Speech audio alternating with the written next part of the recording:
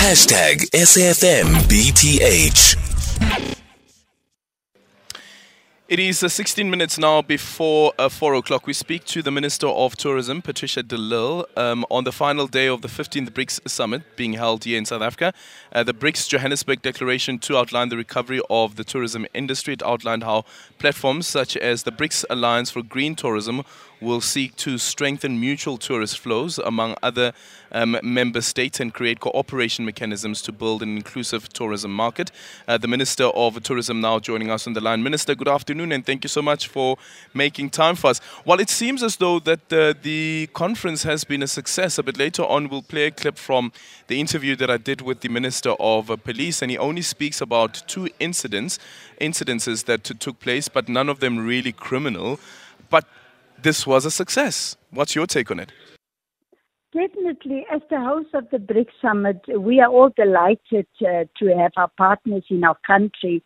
And certainly the summit showcases the attraction of South Africa as a tourist destination and trade and investment opportunities between the BRICS countries.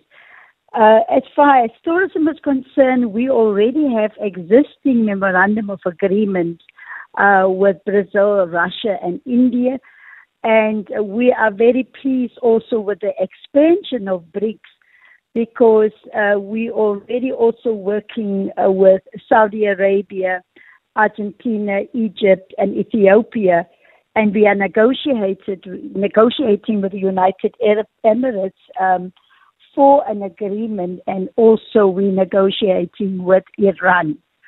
So the summit has really provided South Africa that opportunity to strengthen our relationship and the bilateral relationship in the tourism industry. Yeah, and the point that's made by one of the people who own hotels in the area here in Sandton is that having around 1,000 journalists, for instance, here at this conference, having delegates coming from outside of the country being part of the conference, here you have an opportunity to actually change the narrative around South Africa being the perfect destination to host such huge events. And I was pointing out a bit earlier on to our listeners as well that we were told that to expect around 40 heads of state, not too sure if all of them have arrived, but that it is quite massive.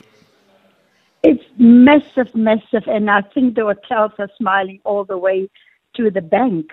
But we have already seen some arrivals increase.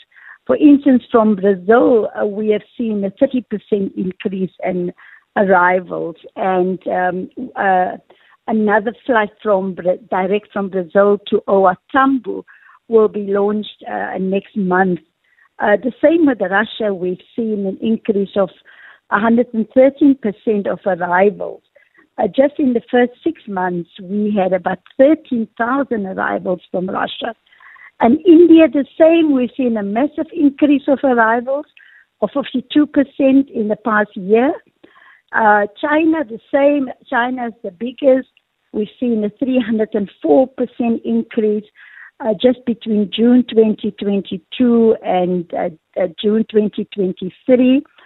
So it is important that we continue to use this partnership with all the BRICS nations to increase the travel and trade and tourism as a key of the partnership and growth going into the future.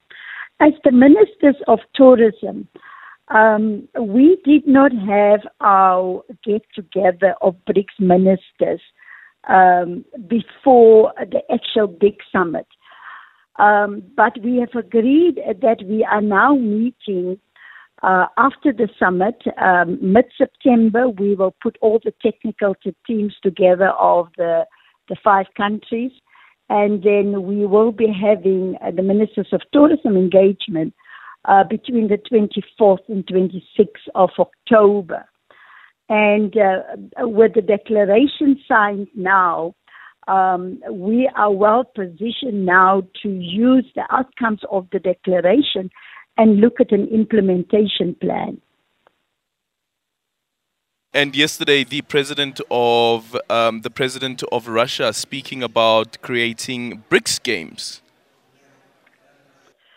Yes, there are so many opportunities that cuts across many ministries, and the Minister of Sport, and culture. You know, for instance, Brazil every year used this cultural carnival, and it's certainly that we can learn from Brazil on that.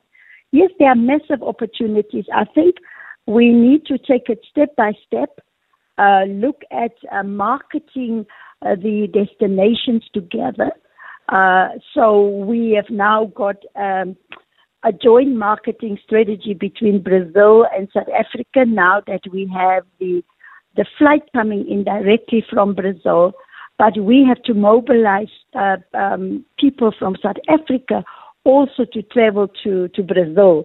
And that is what we are all working on now. But the growth and the arrival numbers to our country is definitely growing steadily.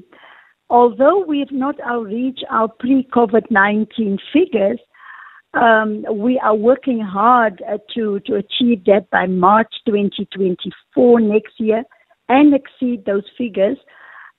So things look really good for us, and we just have to make sure that from South Africa's side, we also market our BRICS countries here in South Africa. Is the industry discussing at all the impact of a de-dollarization? I know that the declaration now is that the finance ministers as well as the governors of the various central banks will be meeting to discuss this issue. But what's the industry saying? Well, the 15th BRICS Summit has now agreed to task the BRICS finance ministers and our central bank governors to consider the issue of a local currency, payment instruments, the platforms, and then they need to report back to the BRICS leaders by the next summit, which is next year. And the tourism sector will be guided by this process. What we have said that while a de-dollarization presents opportunities for a more diversified and resilient global financial system, it might also pose significant challenges that must be carefully managed to ensure the preservation of global financial stability and sustained economic growth.